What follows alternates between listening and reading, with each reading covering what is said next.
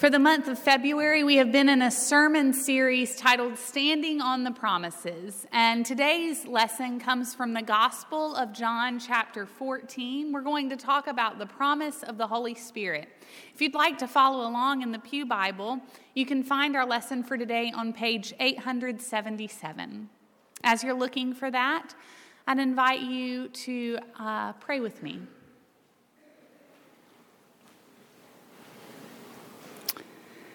Spirit of the living God, fall afresh on us. Silence any voice in our heart but your own, so that as the word is read and proclaimed, we may hear what you would have us do, how you would call us to live, and we would leave this place renewed and ready to be your hands and feet in the world. We ask this in the name of Christ. Amen. John 14, verses 18 through 31. I will not leave you orphaned. I'm coming to you. In a little while, the world will no longer see me, but you will see me. Because I live, you also will live. On that day, you will know that I am in the Father, and you in me, and I in you. They who have my commandments and keep them are those who love me. And those who love me will be loved by my Father, and I will love them and reveal myself to them. Judas, not Iscariot, said to him, Lord, how is it that you will reveal yourself to us and not to the world? Jesus answered him, those who love me will keep my word, and my Father will love them, and we will come to them and make our home with them. Whoever does not love me does not keep my words, and the word that you hear is not mine, but is from the Father who sent me. I have said these things to you while I am still with you, but the Advocate, the Holy Spirit, whom the Father will send in my name, will teach you everything and remind you of all that I have said to you. Peace I leave with you. My peace I give to you. I do not give to you as the world gives. Do not let your hearts be troubled, and do not let them be afraid. You heard me say to you, I am going away and I am coming to you.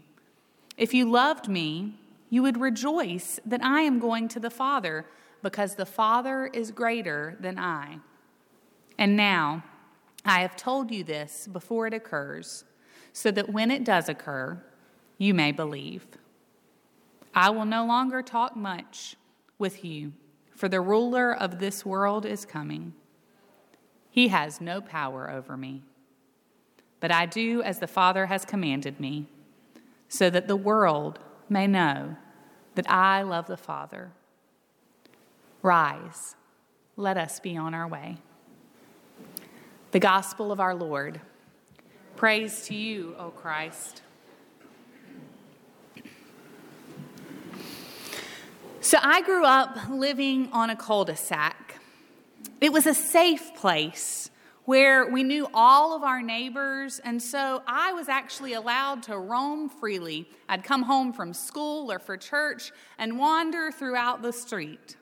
When I was about 6 or 7, one of the places I really loved to go was about 3 houses down from us to my neighbor Ryan's. Now, Ryan was 2 years older than me and had cerebral palsy. Because of this, his downstairs living room is where we would spend all of our time playing. He had a wonderful imagination, and I was always excited to see what new toy he had that we were going to play with that day. The neat thing was that I could be sitting in his downstairs living room and hear it. The sharp whistle of my father standing on our front porch calling me home. I knew that whistle meant that it was time for me to go. We had to go to church, or my mother had dinner ready, or it was time for me to do that homework that I had left unfinished. One Sunday afternoon, like any other day, I had gone down to Ryan's house to play. We were deep into our make-believe world when his mom came in and said, "Trinity, I'm sorry, but it's time for us to have dinner," which I knew was my cue to leave. And then I felt it. The sense of panic. It was Sunday. We have church tonight. Why hadn't my dad called me home? I bolted out of the front door and began to run up the street. And as I approached our house, I realized that there were no cars in the driveway. I ran to the front door. I tried it, and it was locked. So I ran to the back door, and I began to bang on it, and I realized no one was there. I had been left. I had been abandoned by my family. I sat down on those steps and began to sob. Somehow they had forgotten me. Me, the baby. I have 2 older sisters. Okay, maybe my parents could have forgotten me, but certainly my sisters would not have forgotten me. There I was, all alone.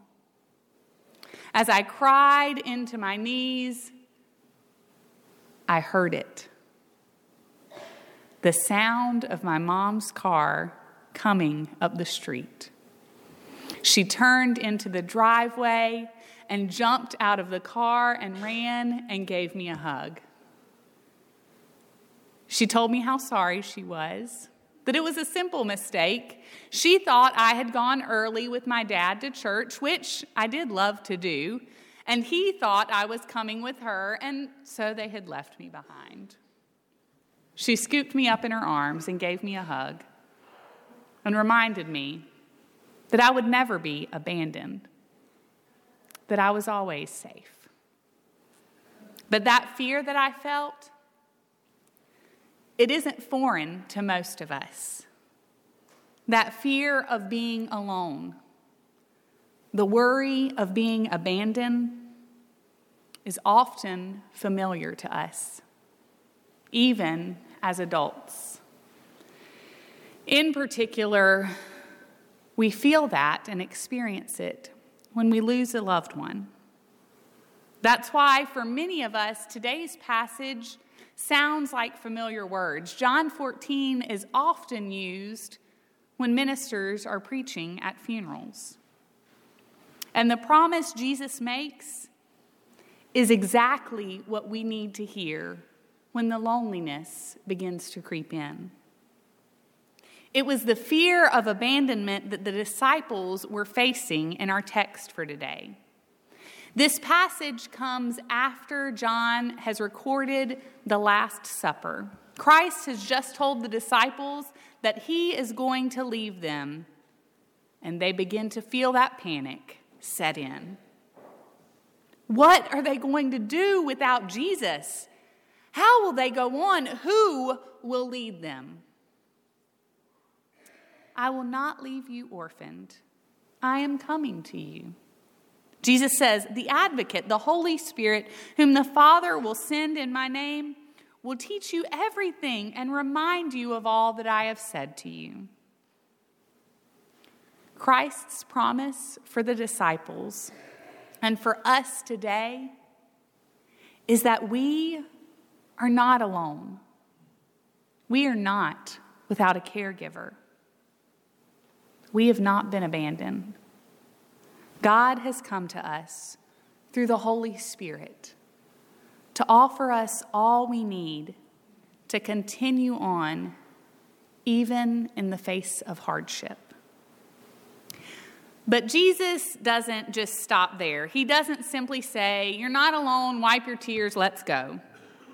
He gives legs to the promise so that we can confidently stand even as grief surrounds us. Verses 20 and 21 show us that the Holy Spirit isn't simply a babysitter. but that there is a relationship that comes with this promise. With the gift of the Spirit, we are promised a deeper relationship with God. The word "in" is repeated again and again in verse 20. It sounds a little familiar. I am in my Father. You are in me. I am in you. He repeats this again to give us confidence. But what does that mean for us, to be in God and God in us? It's all pointing us to love. For us to be in God, for God to dwell within us, we are being called to love. It's foundational to that comfort and a reminder of God's presence. God doesn't simply come and hover around us. God is with us, filled with love. That love is so deep that we are not simply given the Holy Spirit as a figment of our imagination. We are given the Holy Spirit as an advocate. The word used here is paraclete, which means to come along beside. I cannot help but envision a father with a child who is trying to learn to ride their bike, running alongside them, holding on to the seat, helping them, supporting them, giving assurance for what lies ahead. This promise of the Holy Spirit gives us the same confidence that in love, God comes alongside, teaches us what we need, reminds us of what we know, and helps us remember we are not alone. Many people love the beginning of the Gospel of John. Its language is poetic and beautiful. One line that stands out to me: the Word became flesh and lived among us. That's John 1:14. It's such a comfort to know that God came to earth in human form. It's so comforting, in fact, that we chose to name our child Davis Emmanuel because we wanted him to remember Emmanuel, God with us. The way Eugene Peterson translated that verse, 1:14, in his message was the Word became flesh and blood and moved into the neighborhood. There is comfort in this idea of God being all around and up in our business like a nosy neighbor. It's why I don't want us to miss what Jesus says about the Holy Spirit, because it didn't stop when Jesus left. In verse 23, it says, "Those who love me will keep my word, and my Father will love them, and we will come to them and make our home with them." In the promise of the Holy Spirit, we have a caregiver, one who makes a home with us. God knew exactly what the disciples needed with the news of Jesus' departure.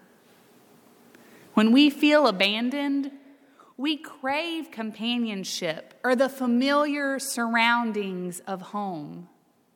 It's why I sat on that front porch instead of going out and asking my neighbors for help. That sense of home brings with it security. And this is what God offers to us in the Holy Spirit. That familiar reminder of what we have been taught through Christ. It is that familiarity that I believe gives us the sense of peace Jesus speaks of when he says, "Peace I leave you, my peace I give you."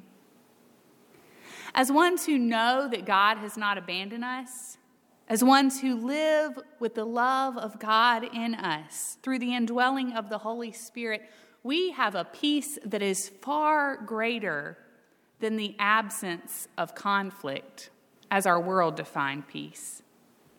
We have a peace that is a holistic sense of well-being.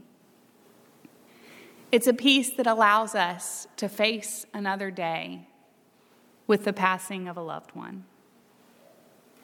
It's a peace that allows us to stand up for what is right, even when we know it's not popular. During the summers when I was growing up, our Wednesday night church was a little different.